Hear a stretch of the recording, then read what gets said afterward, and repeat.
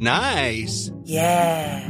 What you're hearing are the sounds of people everywhere putting on Bombas socks, underwear, and T-shirts made from absurdly soft materials that feel like plush clouds. Yeah, that plush. And the best part? For every item you purchase, Bombas donates another to someone facing homelessness. Bombas. Big comfort for everyone. Go to bombas.com/ACAST and use code ACAST for 20% off your first purchase. That's bombas.com/ACAST. Code ACAST. Many of us have those stubborn pounds that seem impossible to lose, no matter how good we eat or how hard we work out. My solution is PlushCare. PlushCare is a leading telehealth provider with doctors who are there for you day and night to partner with you in your weight loss journey. They can prescribe FDA-approved weight loss medications like Wegovy and Zepbound for those who qualify. Plus, they accept most insurance plans. To get started, visit plushcare.com/weightloss. That's plushcare.com/weightloss. Ever catch yourself eating the same flavorless dinner 3 days in a row? Dreaming of something better? Well, HelloFresh is your guilt-free dream come true, baby. It's me, Keke Palmer. Let's wake up those taste buds with hot, juicy pecan-crusted chicken or garlic butter shrimp scampi. Hello Fresh. Stop dreaming of all the delicious possibilities and dig in at HelloFresh.com. Let's get this dinner party started.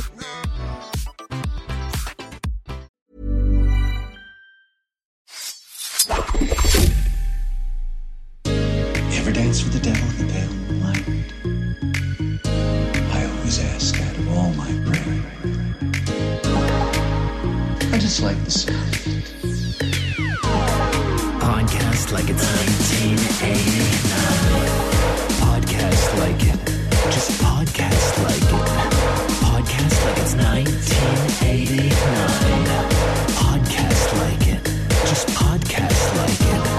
Podcast like it's 1989. Baby fish mouth. Baby fish mouth.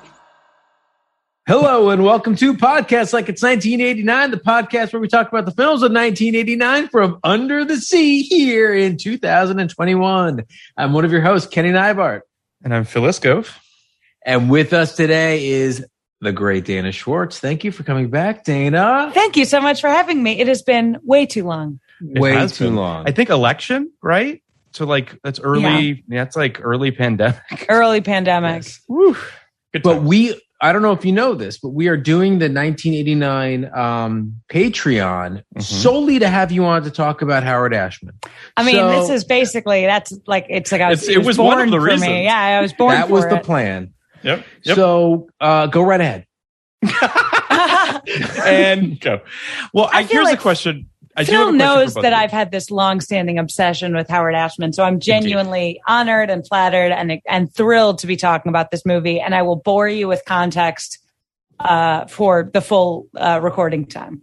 Dana has also written a wonderful feature about Howard Ashman, which I had the pleasure of reading. So it's no, of course, but truly, this was one of the reasons that we obviously were going to have you on for this movie. But I want to kind of just for both of you, like, contextually, how did The Little Mermaid, when did you guys see it for the first time? Because like this is probably one of my earliest animated film memories. I don't know if it's the same for you guys, but I definitely, like, I grew up with 3 siblings in a household where like Disney clamshells were our main form of entertainment. Sure. So my entire childhood was watching VHSs at home, including Little Mermaid, which was heavily featured in the rotation. So the rotation, though, you know, early OG Disney, right? Because this is the beginning, and we'll get into this, but like this is the beginning of the Renaissance, of the next Renaissance, if you will. Yes. So the years preceding this were a dark time for the Disney Corporation. Well, but before I would argue a commercially unsuccessful time. Yes, that's a better way of putting it. Yes. Because they were doing some interesting things, but they didn't know. And now I'm going to begin boring you. They didn't really know what their audience would be in a post-Walt world. They were trying to do more adult, and not when I say adult, like more like for older children animated movies, darker, non-musicals. And these are the context of like Rescuers and The Great Mouse Detective and Black Cauldron, which is a famous flop. And the you know, a movie like The Great Mouse Detective, which I find actually pretty good and enjoyable, was a huge embarrassment for Disney because a Bluth movie, Fievel, I think this was the first Fievel movie, American Tail. Came out and wildly bested it. So they were beaten not only in it by making it's not even the best mouse movie. Exactly. It's not even that they were beat by Bluth. It's that they were beat with another mouse movie. And so I do think it was that they were beat by Bluth. I think that really is the big, the big smack in the face that they threw away, or they kind of let the contract expire of the guy who clearly had some value in this space. Now, I happen to literally have a 10 film animated collection with an American Tail on my desk at this moment. Great movie, to be fair. So you're not going to find a better Jewish mouse movie than an American Tail. No, I love that movie. I love that movie, and I think it would have been an interesting counterfactual if Bluth stayed in the fold, and that and The Land Before Time were Disney movies. And I do wonder the direction of Disney had that had happened. Well, I don't know how nerdy your fan base is in terms of Disney history. And very nerdy. I literally don't care how nerdy they are. How nerdy are you? No, I'm just saying that for some added context, if they didn't know, when Bluth, who was a Disney animator, left, he sort of brought the top crop of talent with him away. So Disney animation was left sort of with the B team. And Disney responded by cutting their funding, cutting budgets on films that were already in progress, and moving Disney animation away from the main studio in Burbank to like a trailer lot in Glendale. So Disney, their live action was becoming a little more successful with like, Tombstone or Splash and whatever. But Who Framed Roger Rabbit, which is also, I mean, but to your point, Dana, their animated movies were becoming sort of the redheaded stepchildren of the.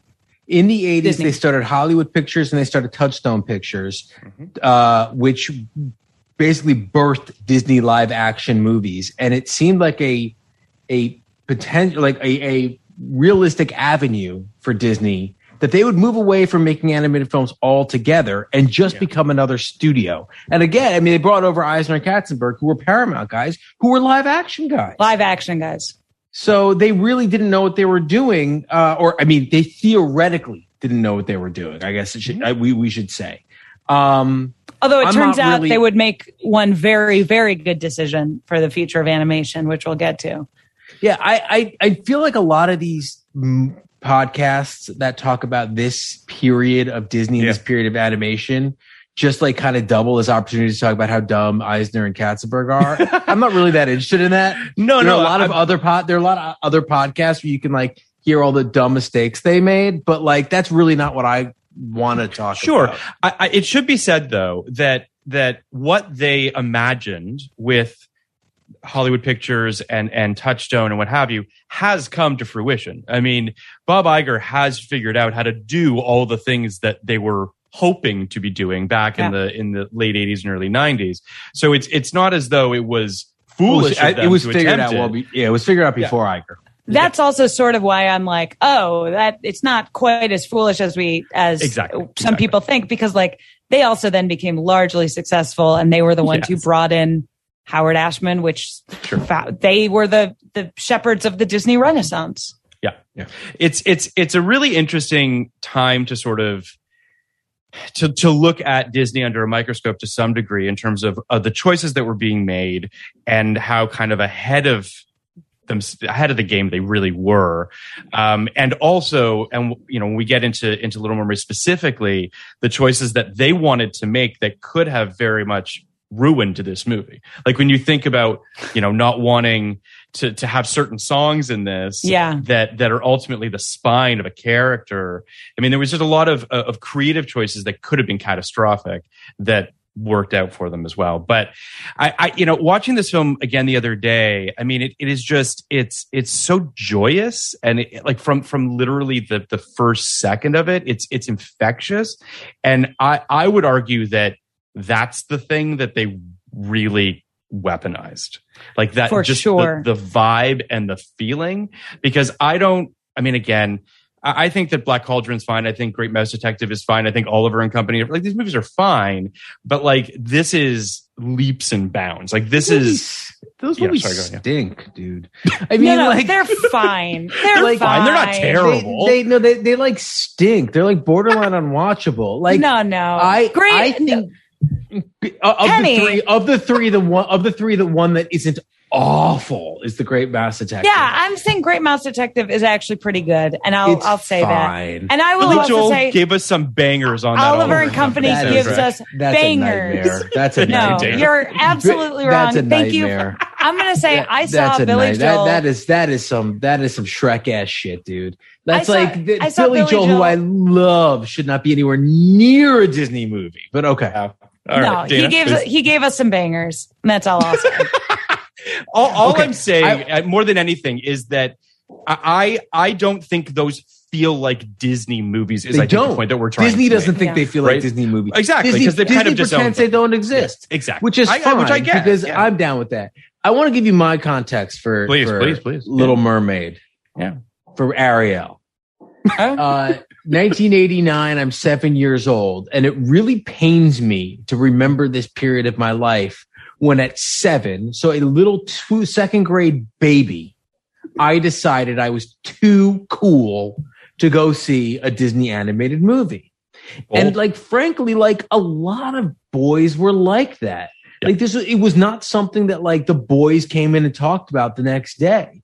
Mm-hmm. However, it was definitely a phenomenon. I remember the teacher like stopped class so the people who saw Little Mermaid that weekend could talk about it. And I was thinking, like, this is absurd. Like, this is a joke. We're going to talk about this baby movie. We're second graders. So I love imagining a young Kenny, just with like the voice you have now, being like, "This is absurd. This is a baby movie." I had the same. I was doing like jerk off motions. I'm just like, yeah. And so I did not watch this movie. Now, I had a sister 2 years younger than me who did watch this movie, but I didn't watch this movie until like randomly. Like she had it on. I was in the same room and I was like drawn in and watched it all the way through the end. And I must have been, I couldn't have been more than 8 or 9 and fucking cried at the end. And I was so like surprised with myself crying at the end of an animated movie. A baby movie. And a fucking baby. I was like slapping myself, like, man up, Kenny. This is a baby movie. And I'm crying. So from that point forward, like, it was like kind of my guilty pleasure. Mm-hmm. And it was like, oh, all right, I know I like Little Mermaid. I'm not going to tell anybody about it, but I like it. And then, around like, I would say Lion King time. So 94. Things that Aladdin, like really, they made a real push for the boys with Aladdin, and that worked for me to some extent. So Aladdin and Lion King turned me a little bit, and then Toy Story comes out in 95, and then it was kind of okay to say like, I saw Little Mermaid. It was okay. Pixar movies, yeah, sure. It was okay, yeah. It was okay. I mean, it was fine, Like, I mean, if you like that sort of thing, now, all right, so that happens, and then I have like nieces who are like 13. I have a niece who's 13 and 10, so she's watching a lot, and I catch it here and there. A little more sophisticated. It was a pretty good movie. And then when my kids were like 2, we watched it every day. So I don't think I've seen any movie more than I've seen Little Mermaid. Really, 85 minutes long. Yes. We would watch it in its entirety every weekend. I have analyzed every second of this. It is the only movie we have ever done, Phil, that I did not feel like I had to watch, though I did. But I didn't learn anything new from this watch because I know every fucking line of this movie. I put it on my original top 5 of this year, which you didn't, Phil, but I put it in my original top 5 of this year.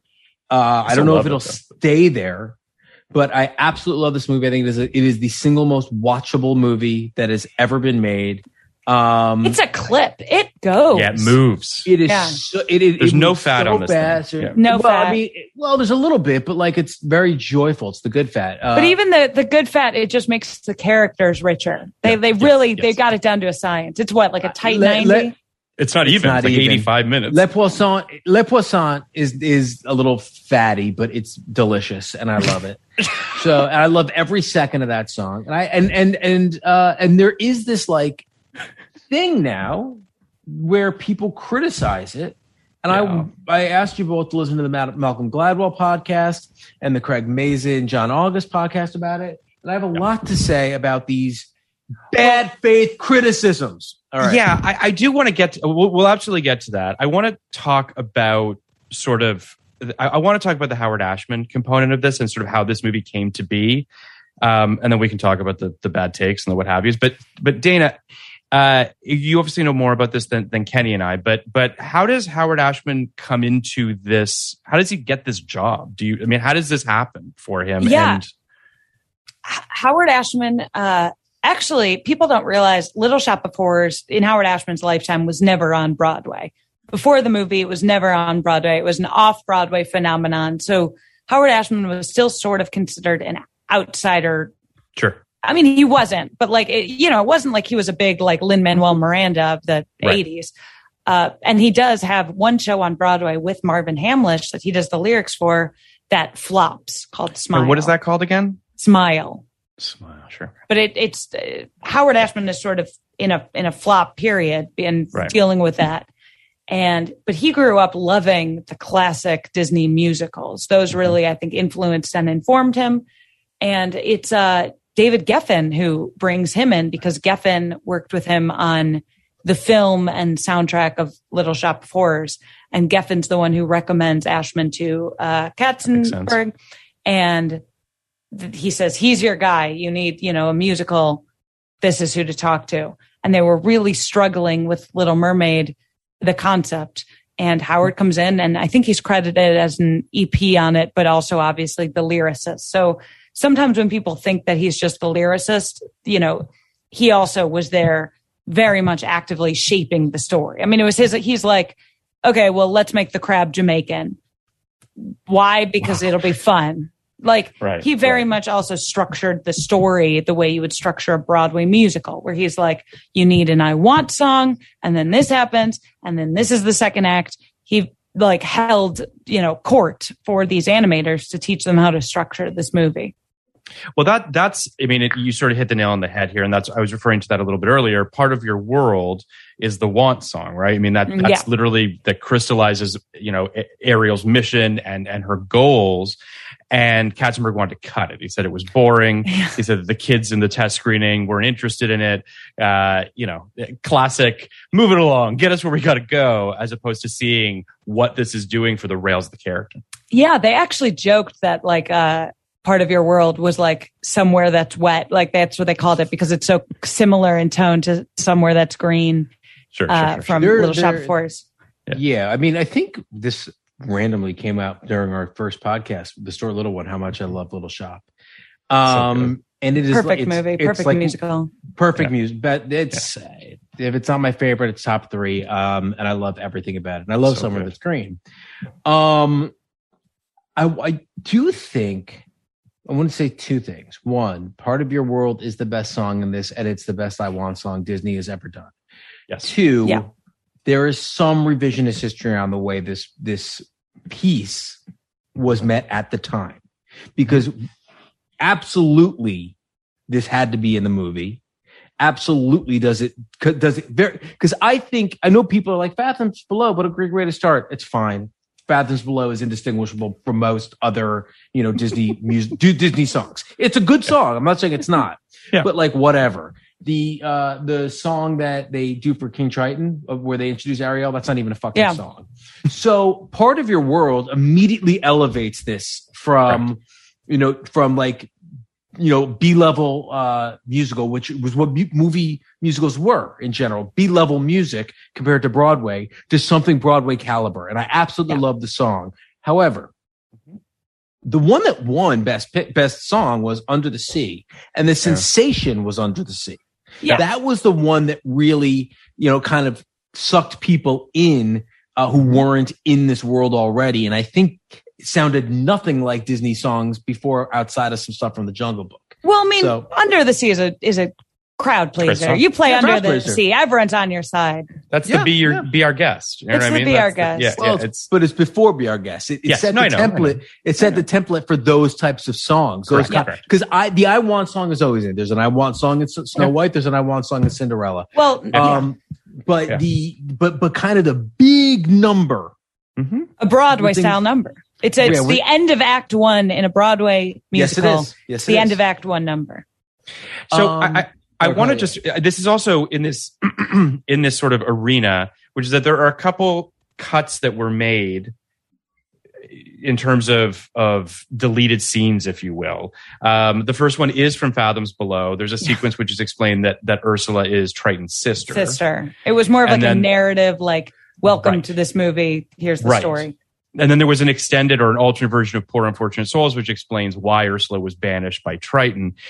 I don't know that I necessarily need that. I mean, clearly I don't. I mean, the movie's still great without it. But it does sort of explain a little bit more as to why Ursula is...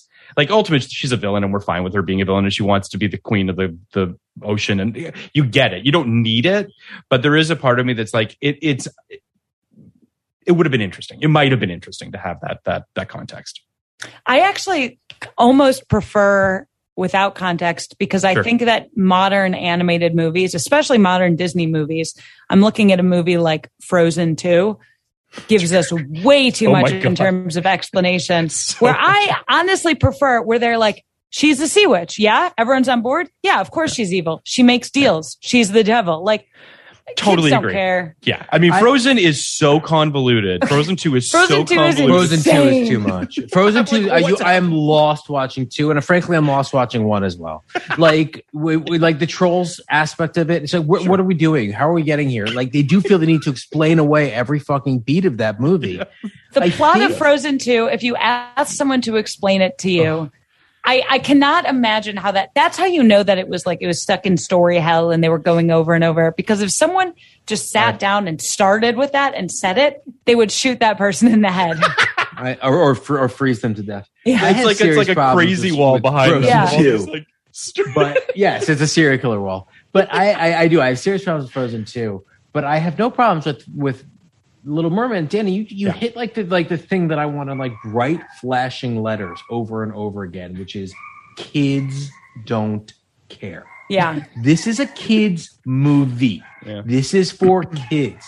Like big fucking flashing letters. And my like commentary that the thing I want to like kind of get out as we get into the criticism of this movie, which obviously makes me mad, is that people want this movie to be a commentary on this movie. People look back at this movie and they don't appreciate that it's the thing, not the thing commenting on the thing. It's the thing that other things comment on.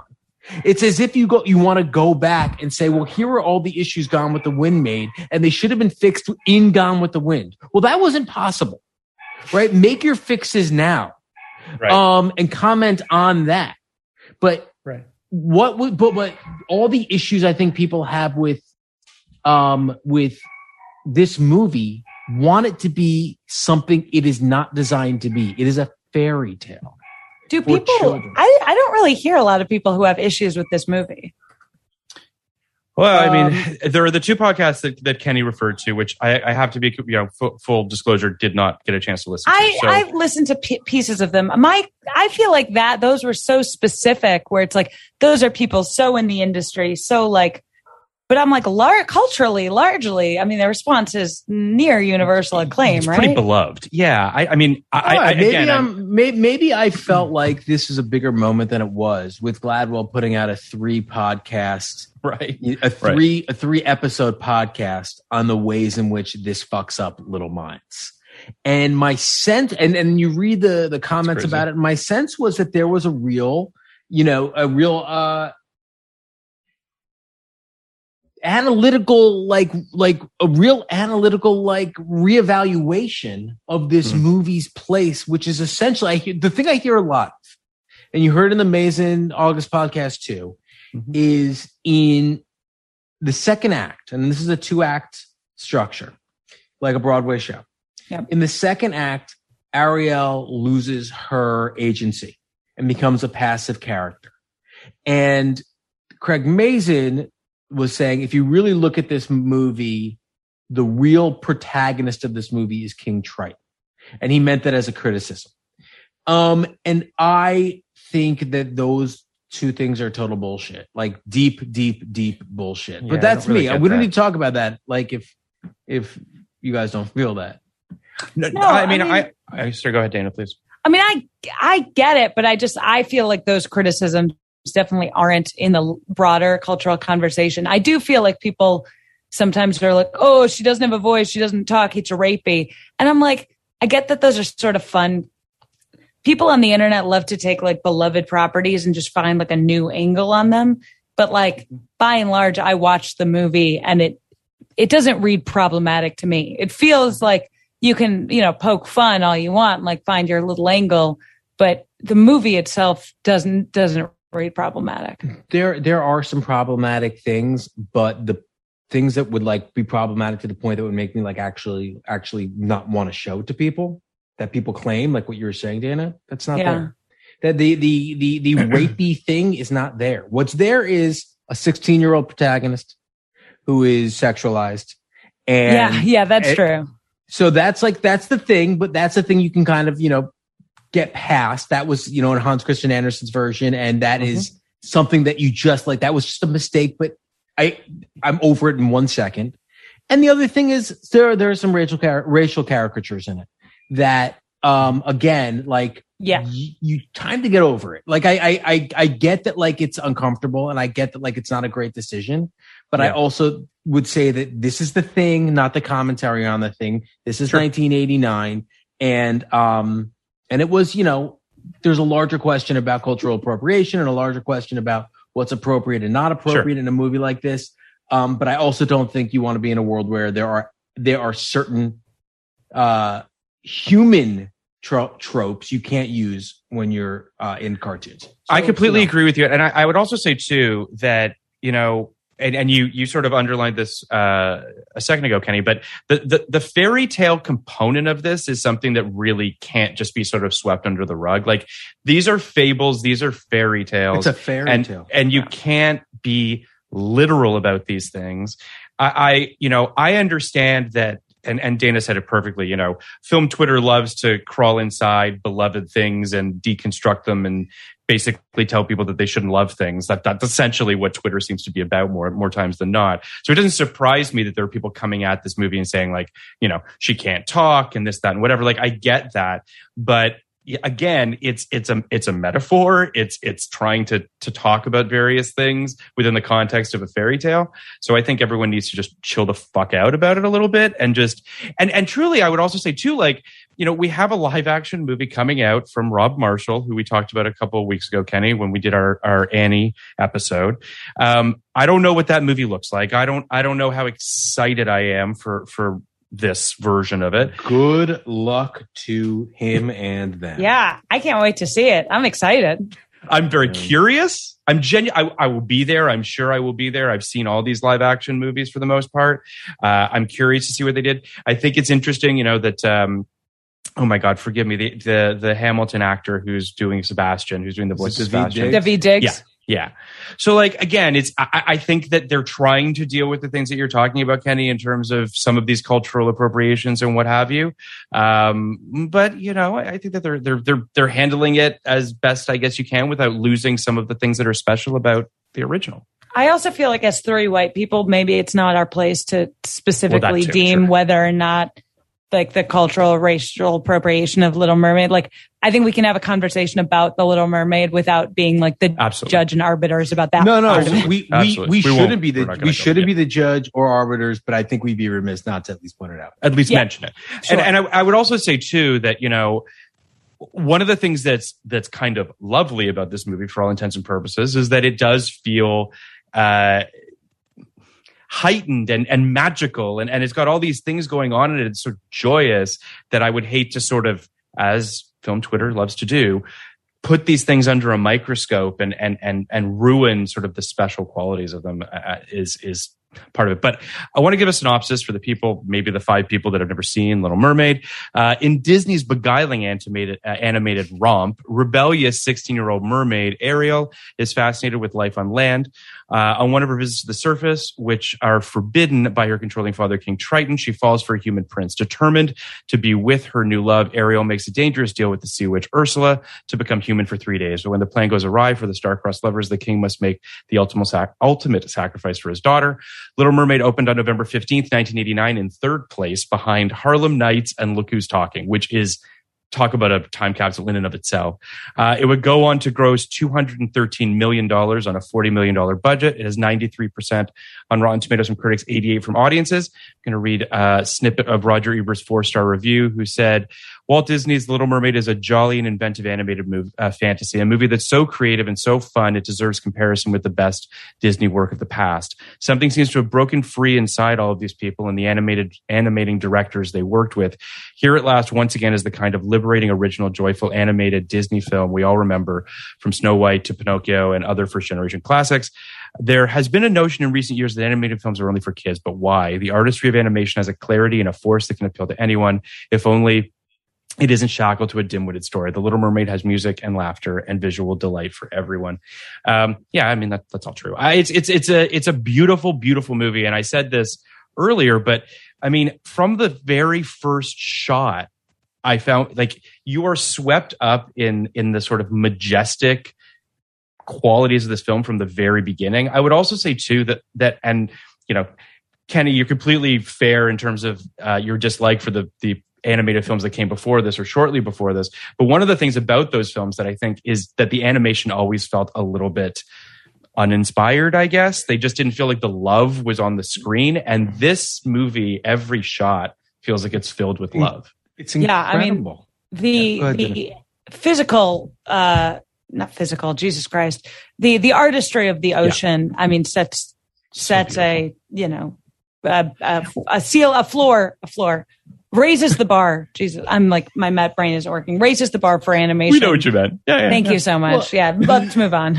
Underwater is almost like almost was like a forbidden fruit of animation, because it's so hard to do and it's so hard to make it look fluid in that kind of way. There's a little bit in Pinocchio and it looks pretty fucking terrible.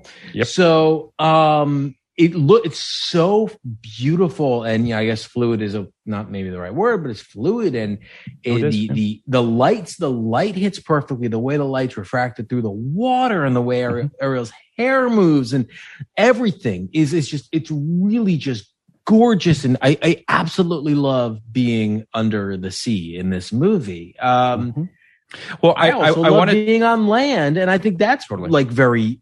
I like there, not to jump ahead, but the vision of the castle on the bluffs, right on the water, like beautiful. It's a different kind of kingdom, and I'm very, very into that. It's not as like in your face as Arendelle. It's like, we're the Winter Kingdom. It's just it's very calm. It's very calm and subtly this like oceanic empire thing that like feels kind of like subdued, and I think actually helps Eric a lot as a character, right? Like it makes him more earthy, it makes him more down, it makes him more weirdly more like relatable and believable.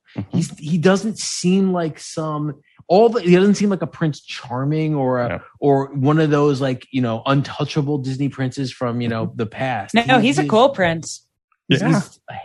I know, and that's another thing people get on this idea that he's some kind of cipher, but no, he's pretty cool, and he's got more depth. Yeah, he has a dog. I feel like people don't talk about the fact that he loves his dog. He doesn't like a big statue of him because he's cool. Yep.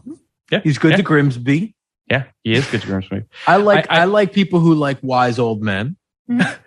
I just want to rewind very quickly just to talk for a second about the actual physical animation. This was the last Disney film to use all hand-painted cells and analog camera film work. So everything from this point on had some digital component, you know, mixed into it.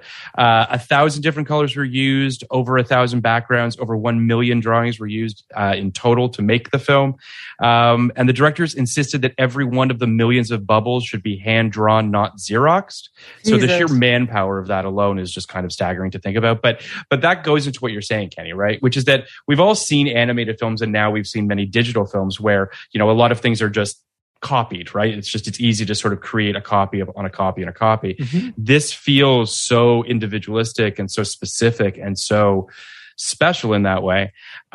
There's a couple other pieces of little bits of trivia that I think are interesting. Jim Carrey auditioned for the role of Prince Eric, which I think is crazy. But that happened. The Ariel's body type was apparently modeled after Alyssa Milano.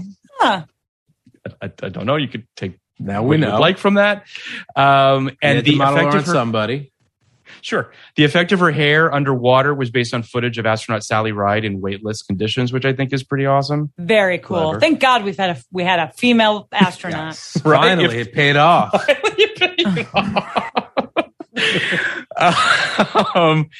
Ariel's the first Disney animated heroine to have a bare midriff, and to display cleavage. So there's that too. Ariel and Sebastian's names were from characters in the play The Tempest, which I think is interesting. Yeah. And this is bizarre, but it's believed that the wedding dress that Ariel wears towards the end was based on Princess Diana's from the royal wedding in 1981. Is it possible, and hear me out, that was just the style of what wedding dresses in the 80s look like? I'm just saying. Yes. I mean, I get it. Don't shoot the messenger. I agree. It does a little bit look influenced by Princess Diana's wedding dress, but I will also say, in the 80s, big sleeve. Like it was also influenced by my mom's wedding dress. It's a good dress. I like the dress. Yeah, your mom's dress is beautiful. Thank you. I mean, it all works out. But I think that is also very true. I think that I guess it's just really interesting. And for a second, I just kind of wanted to think about, this is sort of the tip of the spear, right? This changes the whole Disney kingdom, right? From this point on, it's you know, give or take, kind of a stream of successes, right? There are a handful that you know, and as Kenny mentioned, you've got Toy Story coming out in 95, so Pixar kind of becomes part of this as well. So when that happens, you really could say that Disney kind of has an unparalleled run that's still going. That starts with this movie. Up through 95, it was, you know, the four biggest fucking movies they've ever done. Yeah. Which are untouchable, really. More or less. Not Snow White, I guess. But you know what I mean? Just like $400 million smashes. So I actually don't think Little Mermaid made 100. And I think it's wild that, and I mean, in merchandising also, when you consider that and factor that in. Can't even imagine. Yeah. But I'm saying it's almost unimaginable now to think that Disney was considering shuttering their animation department. Now Disney is so synonymous with animation, in no small part thanks to this run that begins with Little Mermaid. Yeah, it really, I mean, I guess more than anything, thanks to Howard Ashman on a musical level, but also just on a structural level. Yeah. Like, these movies become pretty bulletproof in the way that they're structured. You know, that's for all intents and purposes, that's what this movie starts, right? They're four. I think these first four movies are four incredible films. Mm-hmm. They are these perfect marriages of source material with director, with songwriters, with voice talent, with artists. They just work so well. To your point, Phil, they're really joyous. They build on each other. They get more and more complex. Like, audiences grow with them. I mean, The Little Mermaid is wildly simplistic, and I love it for that. Yeah. But, you know, in The Lion King, well, just 5 years later, the stuff that they do with the animals and the stampede, and then the stuff that they do narratively and thematically with Mufasa dying. I don't know if we lost Dana. I'm here. No, I'm here. Okay. My internet is just, sometimes it makes you sound robotic if I'm not on, if my video's on. If that's okay. Yeah, it's fine. As long as you can hear us, we're all good. I'm great. Yeah. Okay. I totally agree. I think, Kenny, an important point you're also making is, like, those stories are simplistic because they feel fabulistic and like part of the canon already. They're just like, they're iconic stories. Where it's like if you ask to describe the story of Frozen, it's not iconic in the same way because, it's the source material isn't quite as bulletproof. Well, that's an interesting kind of thing about Disney in 89 or whatever. So you go in the 80s and you're pulling The Great Mouse Detective, which I think was like some book series that no one had ever heard of. Basil of Baker Street. There you go. You have Oliver and Company, which is a fucking Dickens book. Why did you say fucking Dickens book like that? But because Dickens isn't good? Because they're not fairy tales and they don't lend themselves. Okay. They don't lend themselves to this kind of storytelling the way a Snow White does, a Cinderella does, a Sleeping Beauty does. For instance, even a Robin Hood. Right. But those stories are like in the canon all over the place. Whereas Oliver, I think people know to some extent, but Basil Baker Street, no one knew. Well, Basil Baker Street is Sherlock Holmes, so I just want to be fair to them. Okay, fair. It's Sherlock Holmes. What the point I'm making is when Little Mermaid, Beauty and the Beast, and Aladdin come out. Mm-hmm. It doesn't feel like they are pulling from the bottom shelf of IP. It feels like these are the things that have always been there. Yeah. It felt already a part of Disney in a way that you can't ever do with Oliver and Company. I agree with that. On the back of those three, they take their giant swing with Lion King, which is, no source material. Well, it's Hamlet. Hamlet. Yeah. Yeah. So it's no source material / Hamlet, which is in no way a Disneyfied movie or a Disneyfied story. Right. And they bet on the sophistication they have already inculcated in their audience, and it worked like gangbusters. Now, from there, I would argue they kind of lost. They kept themselves in the right lane in terms of music and in terms of visuals and in terms of voice talent. But I think they kind of lost their way with their source material. I don't think Pocahontas is a particularly great, story for a Disney movie. I don't think Hercules works as a Disney movie. I don't think I'm not saying these are bad movies. I happen to really love Pocahontas. Yeah. I just think there's something about a lot of these movies that don't really play. Well, I think to your point, Kenny, and I agree to a certain degree, which is that the IP starts to become a little bit unwieldy. If you look at something like Hunchback of Notre Dame, it's not really, which I think Disney, it's accessible in that way. You have to work, right? You have to work. Well, it gets sweaty, and you have to change the ending. You have to do all sorts of things. By the way, that's why I think Princess and the Frog feels like it's part of this canon, because Princess and the Frog really works well, right? Even though it's like this weird, it's like on its own weird island in the 2000s. Like Princess Tiana has a presence in the parks. And is something that, people show their kids and feels like it's all part of the same thing. It's, Dana, you mentioned earlier about just sort of the water.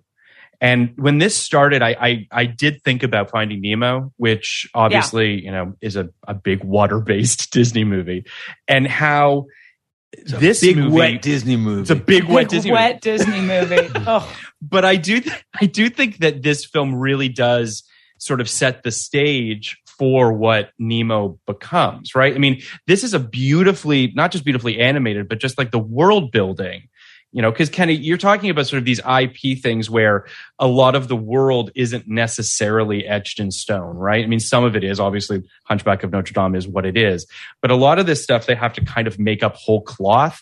And Little Mermaid is the basics of the Little Mermaid are in this movie. The basics. A Little Mermaid wants to be, wants legs and wants to go and marry a prince and sells her voice to a sea witch. And that's it.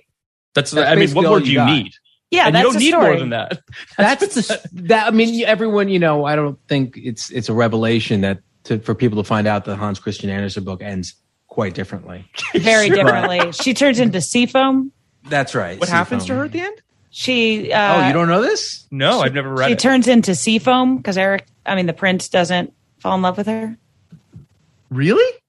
Yeah. I guess we should talk about this, little Phil. I'm sorry that I didn't know this. I feel like an asshole for not knowing, but yeah, she turns into read a book, Phil. Basically, it's basically there's one like major difference between. Can I just say the disembodied voice of Dana screaming "Read a book, Phil" was it just really hit me like a dagger in the heart. So I don't want to get too far into it, and I don't want to like totally be wrong, but a lot of people read The Little Mermaid as a allegory for women growing up and kind of losing their voice. Or having their voice taken from them. Okay. But what I believe Hans Christian Andersen really was getting at was he was a closeted gay man who was kind of in and around high society, but never felt like he could be a member of high society and live the life he wants to live because it was, 150 years ago. That really seems to be what the allegory he's making in this. Fair now, enough. There are two things. Like one, it kind of, famously ends with her first, like in order to get her legs, she sells her voice, but also her legs feel like she's walking on broken glass with every step. Every step. Yeah. It's like, it's a physically painful step. So that's the idea of trying to assimilate when you are not like trying to like pass for straight when you're not straight. I think. And then the other thing is there is this idea that humans have souls and mermaids do not. And when mermaids die, they turn into sea foam, which is a term that just gets thrown around, which I just assume means like the foam bubbles? that happens when the bubbles. The bubbles that, when you see a wave and it's a terrible thing to turn into. Whereas humans have souls. And I think there is this reading of it where at the end, she does turn into sea foam because he doesn't fall in love with her, but she also has a soul and is able to like move on to the next stop. But I'm not exactly sure what happens there. But the point is, it is a bit of a nightmare. Do you think that Sofia Coppola's Little Mermaid was going to follow closer to to the book? Absolutely. Probably, right? Probably way more painful. That's why you do it. Yeah, that's why you do it, right? Yes. I mean, if you're Rob Marshall and you have, the Disney IP, go ahead and make them fall in love. If you're Sofia Coppola, you have to go with the seafoam. Can I tell you my favorite fun fact about Hans Christian Andersen? That he and Dickens were like peers and they really respected each other. And they like wrote a few letters back and forth and I think met once at an event. And they were both like really happy. And in his journal, Hans Christian Andersen was like, I met, Dickens. I was overjoyed. What a delight. Then I don't know if it was a few years later or like a few months later, but some time later after this like friendly interaction, Hans Christian Andersen comes to Dickens or writes him a letter and is like, hey, I'm coming through England. I would love to visit. And Dickens is like, great, come stop in for a visit, assuming it would be like a weekend or overnight. Hans Christian Andersen stays for 5 weeks, like literally until the entire Dickens family goes absolutely insane and don't know how to deal with this man. It screws over the entire Dickens family to the point where Charles Dickens has to be like, you have to leave now. And then they never wrote any more letters. Can I just say this? When are you writing the feature version of this, Dana? I mean, that is a feature. It's all yours. We can write it together. I'm just tell me that you don't want to write Chuck the and Buck, but it's Chuck and Hans. Hold on, I'm going to try to find. I feel like there has to be some Wikipedia that talks about this, so I can read a sentence. It just sounds fantastic. Okay, here's the sentence. 10 years later. Sorry, it wasn't months later. It was 10 years after they like met, and had a nice time. 10 years later, Andersen visited England again, primarily to meet Dickens. He extended the planned brief visit to Dickens' home into a 5-week stay, much to the distress of Dickens' family. I'm telling you, it's great. It's Chuck and Buck meets What About Bob? And then here's the sad part. Dickens gradually stopped all correspondence between them after Andersen was told to leave. This to the great disappointment and confusion of Andersen, who had quite enjoyed the visit and could never understand why his letters went unanswered. Tell me you wouldn't watch Will Ferrell as Hans Christian Andersen. You know what it's like? It's like Planes, Trains, and Automobiles. Yeah, where he's just so annoying. Because I think that was part of Hans Christian Andersen's so annoying. Thing. He's so annoying, but he doesn't understand. So sad. He doesn't understand. It's a great movie. Dickens is gradually ghosting him after this visit because he made his life a living hell. It's What About Bob? It's so good. It's so good. Oh, man. Anyway, my apologies, but the other thing I was going to say about I'm going to tweet, Phil, do I have your permission to tweet? Absolutely. Where is the What About Bob remake? No. Yes. No. Make the movie instead. Well, don't give away our gold. What happens on this pod becomes our IP, and we own 50% of it, Dana. All right. When it happens, consider this a verbal contract. All right. You can go. You can tweet it. You can absolutely tweet it, Dana, please. It's great. It's great. It's a great. The other thing about Hans Christian Andersen is he is like Denmark's, favorite son. Sure. And there's a statue. I've been to the statue. Can I just say it's in Copenhagen? Is that correct? It is. A little bit outside. It's like in the water. I mean, it's at the port. You have to take a boat to see it, but it's in Copenhagen. So it is like the most important text of the country. And when it's not. It's a tourist attraction. It's like a Little Mermaid that tourists go to. It's not like I didn't say that. Residents are like paying homage. Text of the country. I said text. I didn't say statue. Kierkegaard is from Denmark. It's not the most important statue right now. The point I'm making is the Little Mermaid Disney version is despised by the Danes because they changed the ending. The ending of the original was very important to Danes, and it has been they hate it. They have completely they shunned it. It's like not My Little Mermaid, but yes. I'm just looking at this statue and imagining this man refusing to leave Charles Dickens' house. Oh, you're looking at a statue of Hans. Yeah. Not the handsomest guy. It's like a statue of you take a boat because you're a tourist when you go to Copenhagen, and it's a statue of like a mermaid on a rock. Oh, that I'm sorry. I'm looking at Hans. I wasn't looking at the Little Mermaid. My apologies. No, it's basically Ariel. I just want to respect Danish people and respond that I don't think Little Mermaid is their central text. That Kierkegaard is Danish, and I think that they would take issue with that. It's to the Danes. It's to the Danes what Wizard of Oz is to us. Sure. Yeah. It's a central narrative fairy tale for sure. Okay. And if we change the end of I think we did. But yes. Yeah. We changed. We changed. Yeah, we changed Wizard of Oz. So can I ask you guys? I have a piece of trivia that I'm curious because I know you guys go deep on Little Mermaid. So I'm curious if you know what Sebastian's full name is. Oh, I do. Okay. Fuck. Sorry, I did, and now I lost it. Sebastian is his last name. It is. I know his that. Last name. I only four know names. One of his first names. Thelonious is one of them. Thelonious is the second. Yes. Yeah. Do you know? I'm not going to look it up because I believe there's Crustaceous in Correct. there. That is the fourth. Crustaceous Sebastian. What is the first one?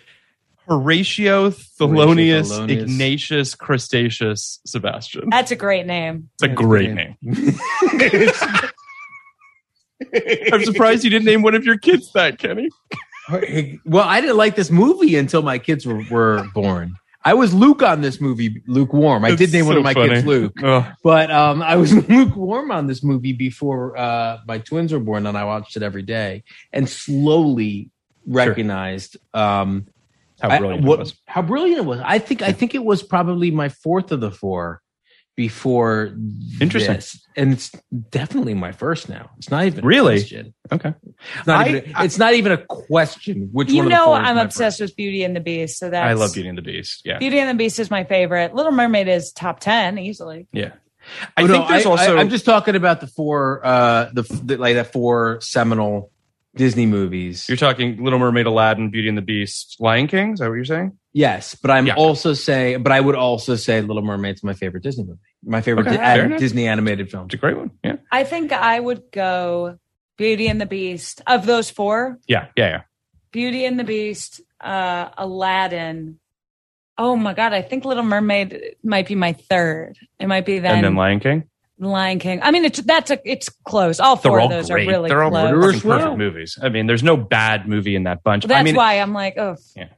I will say this, though, and we talked about this a little bit earlier about like how tight this movie is. It's like 85 minutes with credits, basically. Yeah. But like, it's also about how surgical and smart it is and economic with the information that it gives us up top, right? Yeah. Where it's like, we're at her want song less than 10 minutes into this movie. Like it's literally that quick where it's like, Sebastian's told by Triton, you got to watch my daughter. You know, she's fucking everything up. I think it's also something that I don't think is given enough credence is that Sebastian sees her sing that song. So Sebastian understands her wants, her desires. So the push and pull of Sebastian's character is an understanding of wanting to help this girl get what she wants, but also being a minion to the king. Like that in and of itself, I think, is the major conflict at the heart of this movie. For sure. I think Sebastian very much becomes convinced to come to Ariel's side pretty quickly. Yes. Mm-hmm. Yes. For sure. I think it's part of it is him seeing her sing that song and then witnessing her essentially get imprinted by her love of Prince Eric, like so close to each other. Yeah. The main difference between now and then, is it's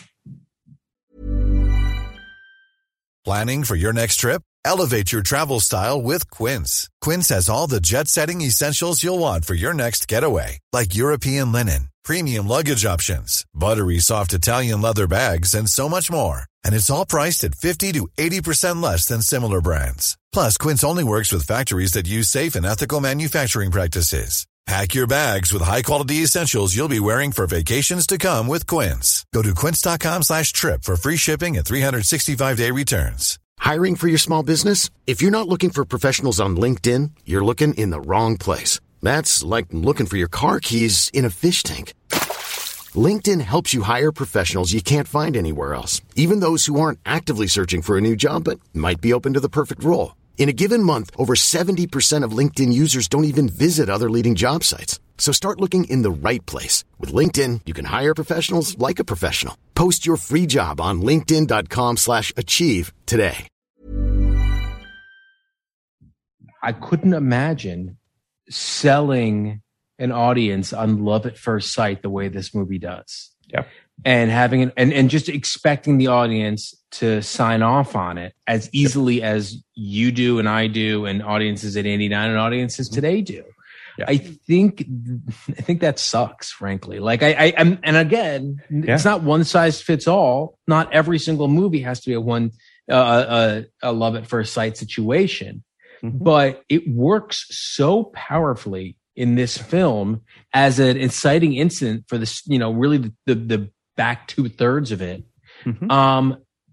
And it's almost wordless, to be clear, too. Like this, we're talking about like the ability through animation to see her sing this song and then to see the look on her face watching this prince who, again, as we were saying, is not acting like a dick. He's not acting. You know what I mean? You understand why she's falling for him so quickly. All of this is like economy and the precision of imagery to make sure that, to your point, Kenny, the audience is immediately willing to go along on, because the rest of this movie falls apart without it. I mean, if you don't believe in her love for this guy and quite frankly, her willingness to do anything to be human, the whole thing falls apart. Yeah. And I mean, a lot of that comes from Sebastian making that turn. Yes. From Sebastian, a character we like and we trust, going from I don't believe her and I don't think this is right to it's so clear that this is what she wants. And if I don't help her, she's, going to be kind of lost on her own going for it. Totally. I also think like the Love at First Sight, it really works in this movie, just again, because this movie is all about the economy of the storytelling and the fabulistic element of it, where it's just like we meet these two archetypal characters. He's cool. He has a dog. We get it. Where now I think it would feel a little tight, like it's been done before because it's been done by Little Mermaid. Yeah. I also just, around this point, we see Ursula's Garden of Lost Souls, which is a surprisingly creepy and effective. I don't know, these like polyps or I don't know what you would call these things. They were like, seaweed. I always thought they were seaweed. Are they seaweed? Okay. That's but they look kind of like it's disgusting. they're sea foam. They're with eyes and like sea weird slime. Little, like, jowls. Yeah. They are things you desperately don't want to become. You don't want to be that. Yeah. So they're like little hand puppets. They're like little sock puppets. They're gross. Yeah, they're gross. They're like little like growths out of the ground. It's gross. It's gross. You don't want to. Bo Burnham's sock puppet.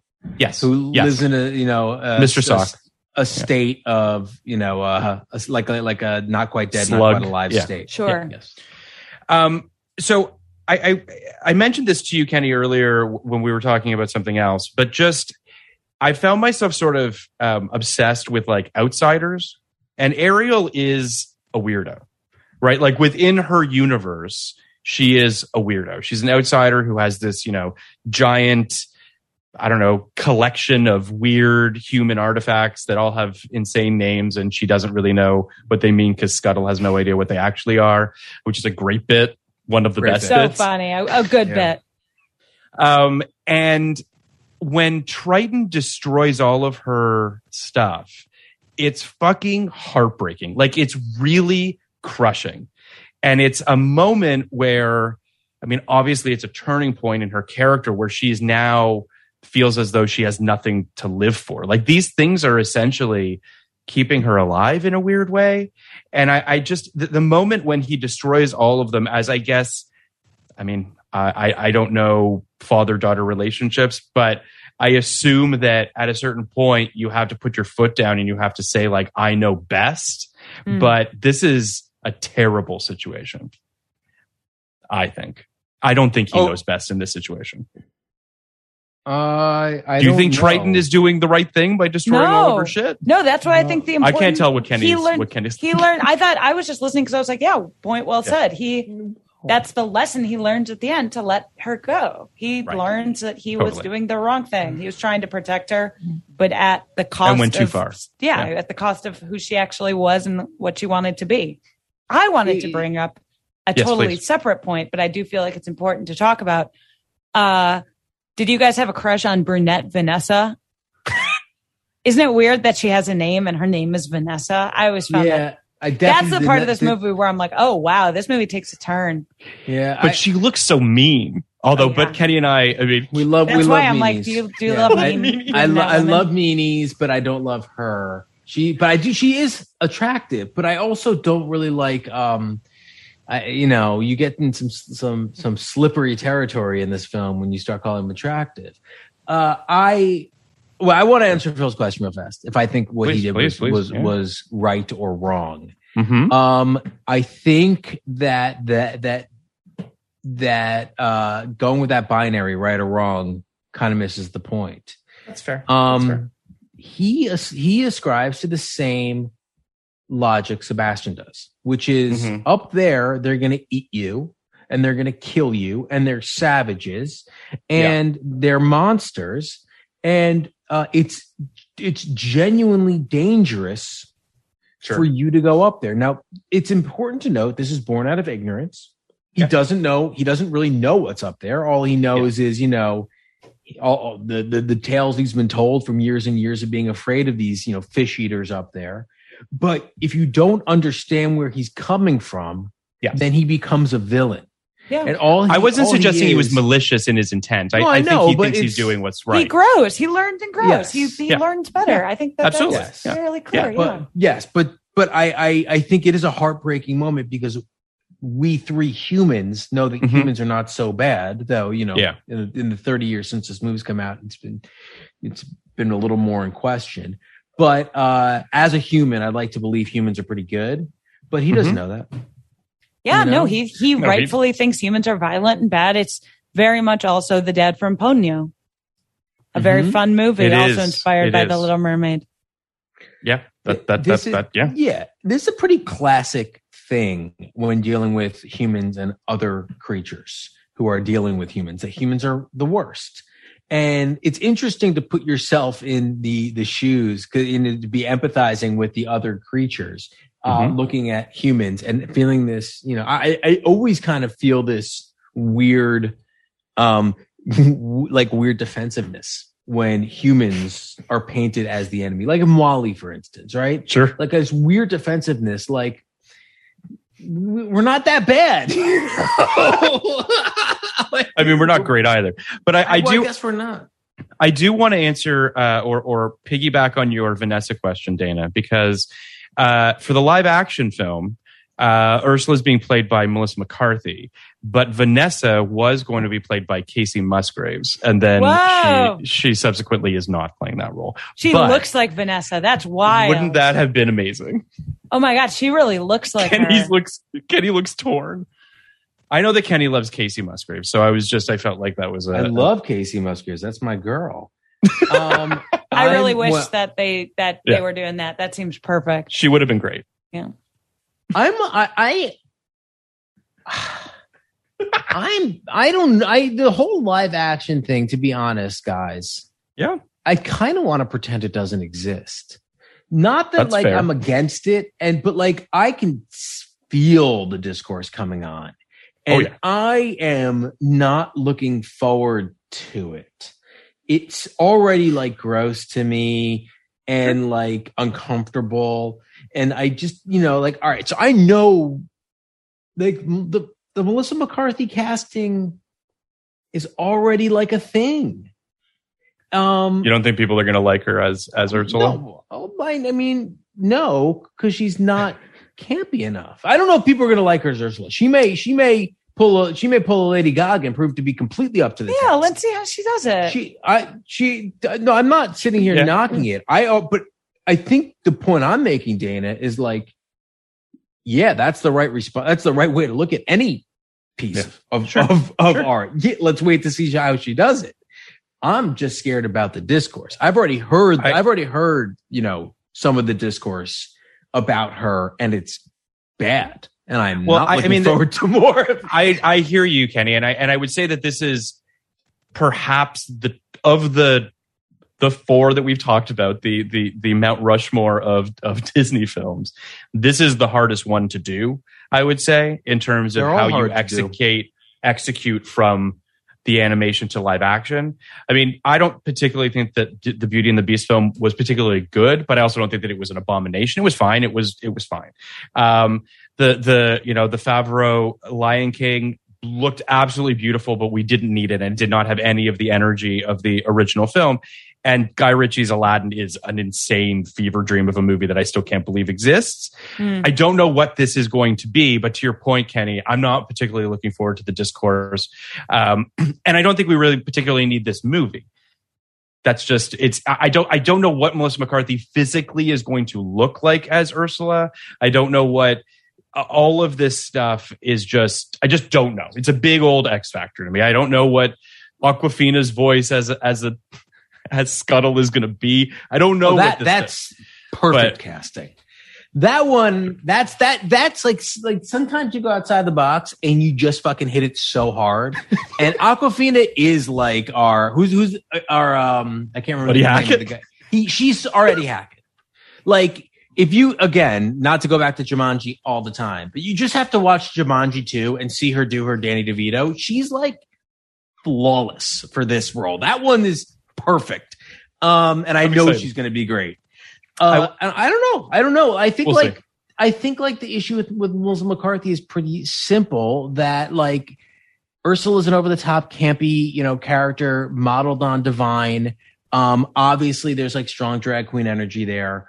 And I think that there are a lot of people who feel there are a lot of drag performers who may have been really good, exciting, and unique choices. I am not advocating for that. I am just saying I know what's going to happen. I hear that. And it's, going to be kind of a fire on Twitter for a few days. So maybe we'll just we'll just turn off Twitter. I do want to ask on the Ursula front.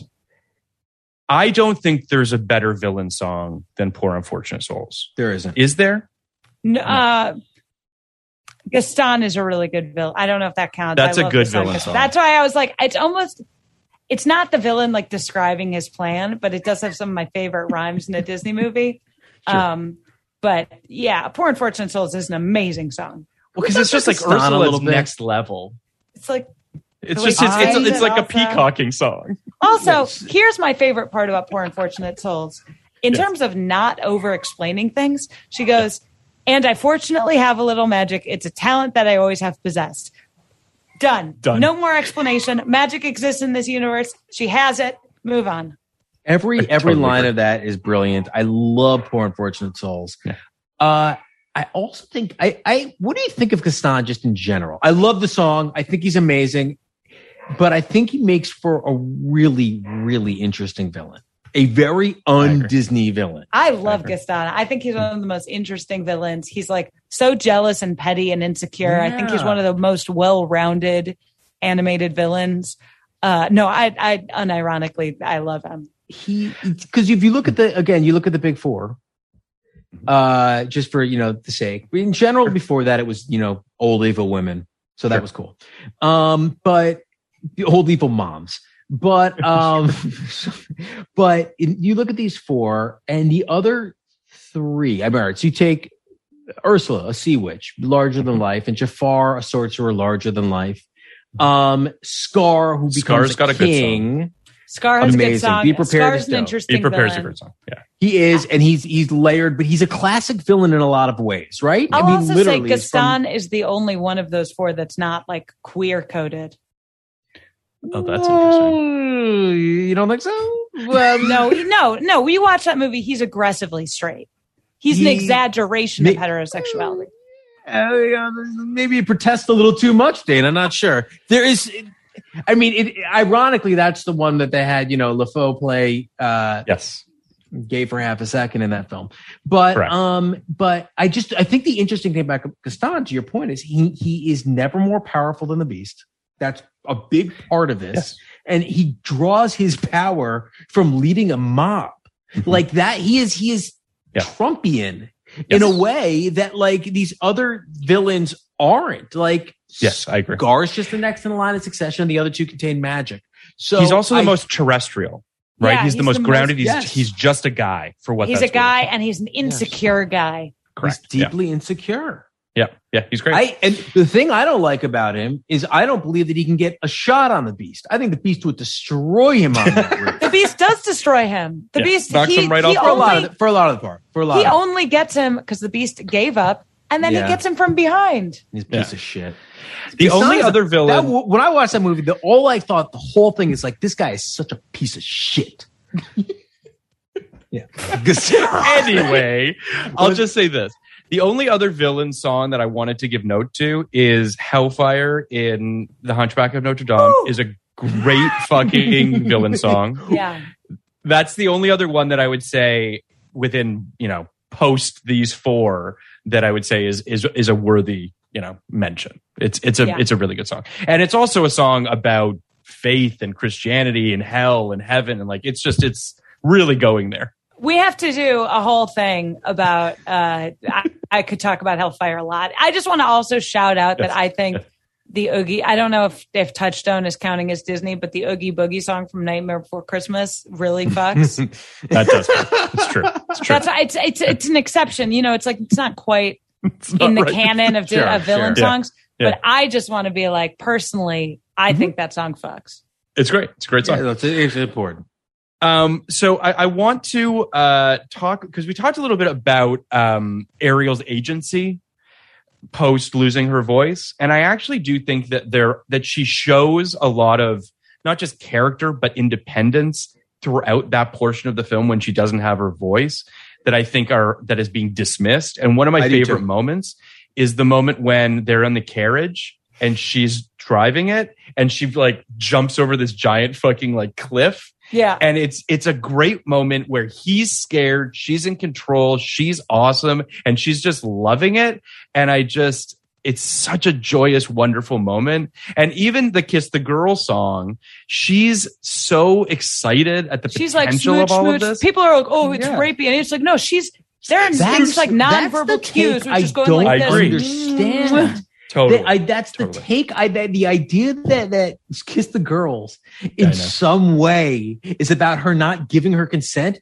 It's crazy. It's literally existential for her that she kisses him. She is giving not all consent needs to be verbal. In that, I think puckering your lips and pointing at them counts as consent. Yeah, and getting all of your friends to sing a song. Yeah, right. Sometimes it's literally like you telling your friend, like, tell him I have a crush on him. Yeah, like, that's what it is. But it's all with your friends. She didn't know sign language, so the only way she could communicate was going like this. Tell him if he kisses me, I'll allow it. Like that's what she's doing, right? Yeah. She's not being a fucking dork about it. You know, she's being cool. So, Kenny, I have a question for you because I know you're a big rules guy. I love the rules.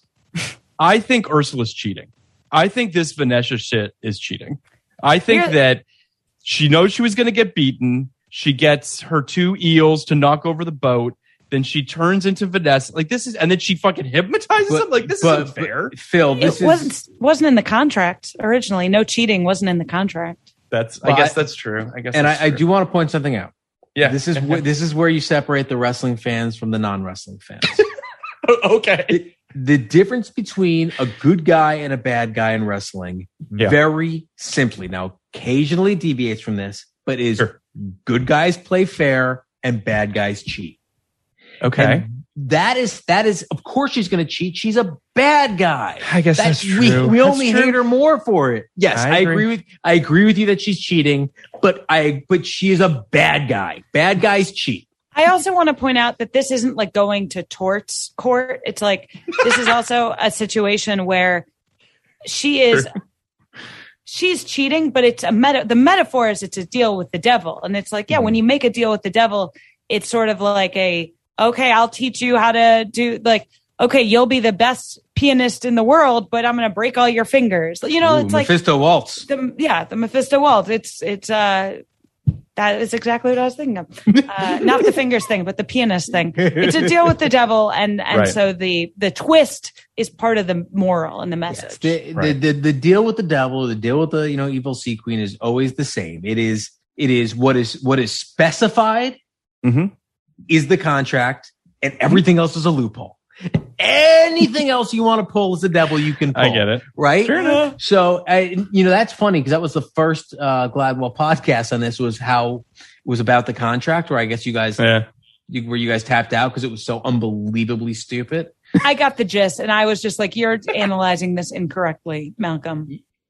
It was like, it teaches kids the law is wrong. She's like, the professor was on being like, it's a minor entering into a contract. This contract is void. I'm like, oh my God, I can't. Of course it's void, but she's magic. So she's a fucking sea witch. It's a fucking fairy tale. It's over. The laws, you're applying the laws of the United States, where maybe in Atlantis, minors can be entered in contracts. You don't know that. It's awful. They're talking underwater. You're just saying that in the you're applying above land laws to below the sea kingdom. It's not even a maybe. It is the case. I saw the contract. It is legal, binding, and unbreakable. Also, this is a monarchy. You can't apply United States law to the kingdom of Triton. You're a fool. You're a fool, Malcolm. And so that's why I was like listening to this, and I was like, all right, I guess this is funny, but like, you're missing the point. He didn't mean it to be funny. He didn't mean it to be funny. He meant it to be serious. He's like, this is the cultural rot bubbling under society. This is why global warming is happening, because of. I'll say this. I want to talk for a second about at the end of the film, they're on the boat. Vanessa turns into a giant octopus lady. Yeah. Ariel turns into a mermaid, and Eric seems pretty unfazed with all of this. Like none of this seems to shock him. He's in shock. No, he's unfazed because he's in shock. He's like blank faced, deeply in shock. Yeah, it seems he fully dives into the water. He's like, I got to get my mermaid woman. Like, I think it's one of those situations of like a mom lifting a car where it's just like adrenaline kicks in, and he's like, I'll deal with all this later. This is insane, and like it's fight versus flight. His animal brain kicks in. It's a very healthy attitude, which is this is happening. This is life. I know it seems weird. but I have a job to do. And he does the job. I have to phallically stab this giant sea octopus. Well, okay. So this is, first of all, giant Ursula's fucking rad. I'm a big fan of giant Ursula. When she turns into that giant sea creature and she's using the Triton's trident to like do all this crazy shit with the ocean, that's amazing. I want to take a second to just talk about Eric. He commandeers a wrecked ship and he impales her with the splintered mast thing at the beginning of the. You said a wrecked ship. I thought you said an erect ship. No, which wrecked. is also true. Wrecked. Also true. And impales her with it. That's got to be one of the most violent deaths from a Disney film too, right? Well, I will argue that also in Hunchback of Notre Dame, the guy is hanging from a gargoyle, which spews lava from its mouth, and he falls into a pit of hell. Which is pretty bad. But true. I think like viscerally, she gets stabbed in the stomach. It's fucked up. Like I remembered as a kid, like it really kind of stays with you. There's something kind of, you mess with the bulls, you get the horns. I mean, come on. No, but it is. Usually you're right. Most Disney films fall, and you don't hear a splat. And in this, you really like, she got stabbed. You see it. Yeah. Like it's a wide shot. Like it's one of those things where like Gaston falls into like, smoke, clouds, whatever falls off the building, whatever it is. It's just, it's a really kind of, it's awesome. Like I'm all for it, but I'm just like, it's kind of a shocking death for her. It's pretty cool. I don't know. I thought it was, I think it's cool. It was truly scary. Yeah. Like her getting big is truly scary. Yeah. Her going down like that is very exciting. Yes. And then her somehow also getting electrocuted at the same moment, I'm super into. Yes. The one moment we didn't mention was when he's playing the flute with the cape contemplatively. That's a good moment. Then he throws the flute and goes, just whips it out into the ocean. That's when I really started liking him. All right, keep going. She's dead. Ursula's dead. Triton and all the other mermaids that she's trapped get to rise from the depths of her fucking weird soul garden. And Ariel obviously gets her voice back. She tells Eric that she loves him. Triton willingly changes her from a mermaid into a human permanently, and obviously approves the marriage. And they get married on a ship, and they fly away like at the end of Grease. It's with a rainbow. With a rainbow. Rain's in the rainbow. There's a rainbow, and all the sea creatures are applauding the nuptials, and it's a beautiful thing. I think that's how Dana's planning her wedding, if I'm not mistaken. That it's going to be big fluffy Diana dress on a boat with a rainbow on a pirate ship. Merman. Yeah. Where are they going? Is she gonna? It's gonna. As I'm gonna say, as someone who did watch Little Mermaid 2, Return to the Sea. Oh, okay. That boat, turns back around, and they live in this kingdom, and she has a daughter who wants to be a mermaid. Who has dark hair. Oh, interesting. Yeah. So little flip there. The one thing I deeply dislike about this movie, there's just one. Okay. I deeply, deeply dislike the way Flounder is able to just kind of float on the surface. It's kind of weird. It's off-putting. Like it's gross to me for whatever. Could you imagine seeing a fish like that? Yeah, it's gross. Just able to tread at the top of it, like a duck. Like it's disgusting to me. I don't know why. But aside from that, the movie's perfect. So it's a 98 disgusting. Rather than a 99. It's disgusting the way he bounces on the surface. It's gross, and flounders are gross in general. But at least they're underwater where it makes some sense. I don't. Flounder was kind of the other thing that people forget about this was Flounder kind of came out of this movie like the star. Kids love Flounder. Kids love Flounder. I was too young to know how the response was. Flounder. No, he was like the guy. Like it was like Flounder, and he remained the guy for some period of time. He's a cool dude. He is a cool dude. Yeah. He reminds me a little bit of Kramer, whereas Kramer was the Seinfeld guy for a while that kind of popped, and then everyone realized that George and Elaine were actually the funny ones. Now people know that Sebastian and Scuttle are really where it's at. Scuttle it took a while. Scuttle's great. Scuttle's a so as we wrap up, Dana, I have one last comic genius. I have one last question for you before we do our ratings, and it comes back to the Howard Ashman. And I'm curious as to what's your favorite song from Little Mermaid? I mean, Part of Your World, unfortunately. Okay. But I would say it goes Part of Your World, Poor Unfortunate Souls, Under the Sea. Okay. Kenny, do you have similar ranking? Or do you... We know how you feel about La Poisson. Definitely. I love them all. I mean, I love the 5 songs so much. Right. But I like Kiss the Girls was always my favorite. I mean, as a kid.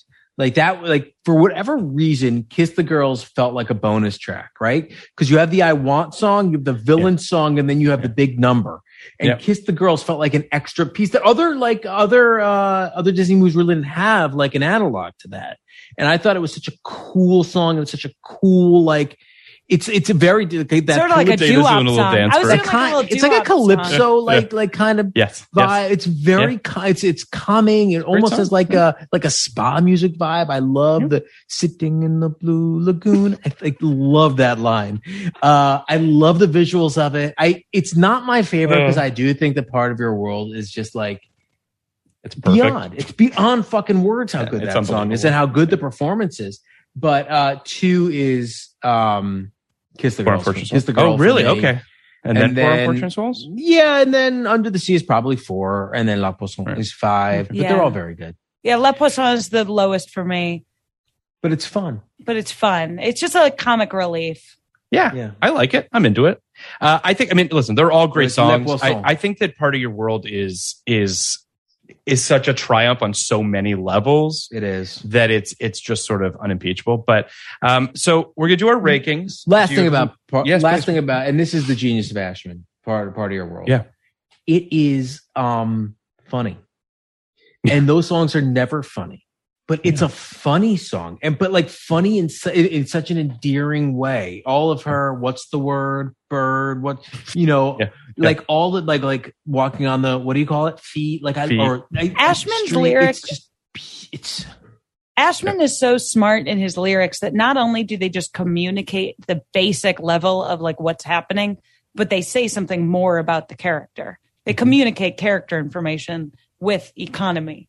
And the world, also and the world of this story, because I don't think it's obvious to someone watching that you wouldn't know that a mermaid wouldn't know what a street is and wouldn't know what feet is and anything that involves pedestrians walking. She doesn't understand, and that says a lot about how much those little things, those beautiful funny lines, says a lot about how much interaction these two worlds have.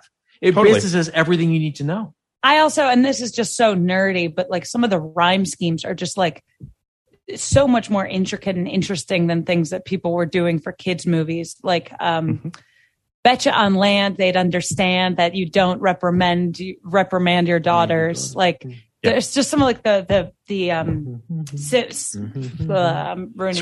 almost has an iambic pentameter. It almost has this like beat structure. Syncopation is what I was thinking. Yes, the syncopation of the rhythm and the lyrics, I think, are so much more complex than people would give a kid. So, other people could have just said, "Oh, this is just a stupid kid song." Sure, and you stick to something very basic. But I think there's also, we talked a little bit about Little Shop of Horrors earlier too. The melancholy and the longing that exists in his songs as well, that plays with sort of the gallows humor that exists in his repertoire. He had so many tools in his tool belt, and it all just sort of obviously spoke to each other so beautifully. He was obviously a genius, but. So to do a rating, in 89, saw this film, I was 9 years old. I quite liked it, but I'd be lying if I said that I liked it as much as Beauty and the Beast and Aladdin when I was a kid. So I'm going to give it like a 77 from when I was a kid. Like, I liked it. I didn't love it. Obviously, before this podcast, 92. I mean, like, just an unbelievable movie. And now, after talking with you guys, I'm at a 95. Like, I don't really have. It's hard to look at a movie like this and find flaws in it, really, other than obviously, as Kenny said, the disgusting behavior of Flounder. But like, it's. But it really is just. it's fucking perfect. Like I don't really know how to even be critical of it. I go 93 just because I feel like you need room for improvement.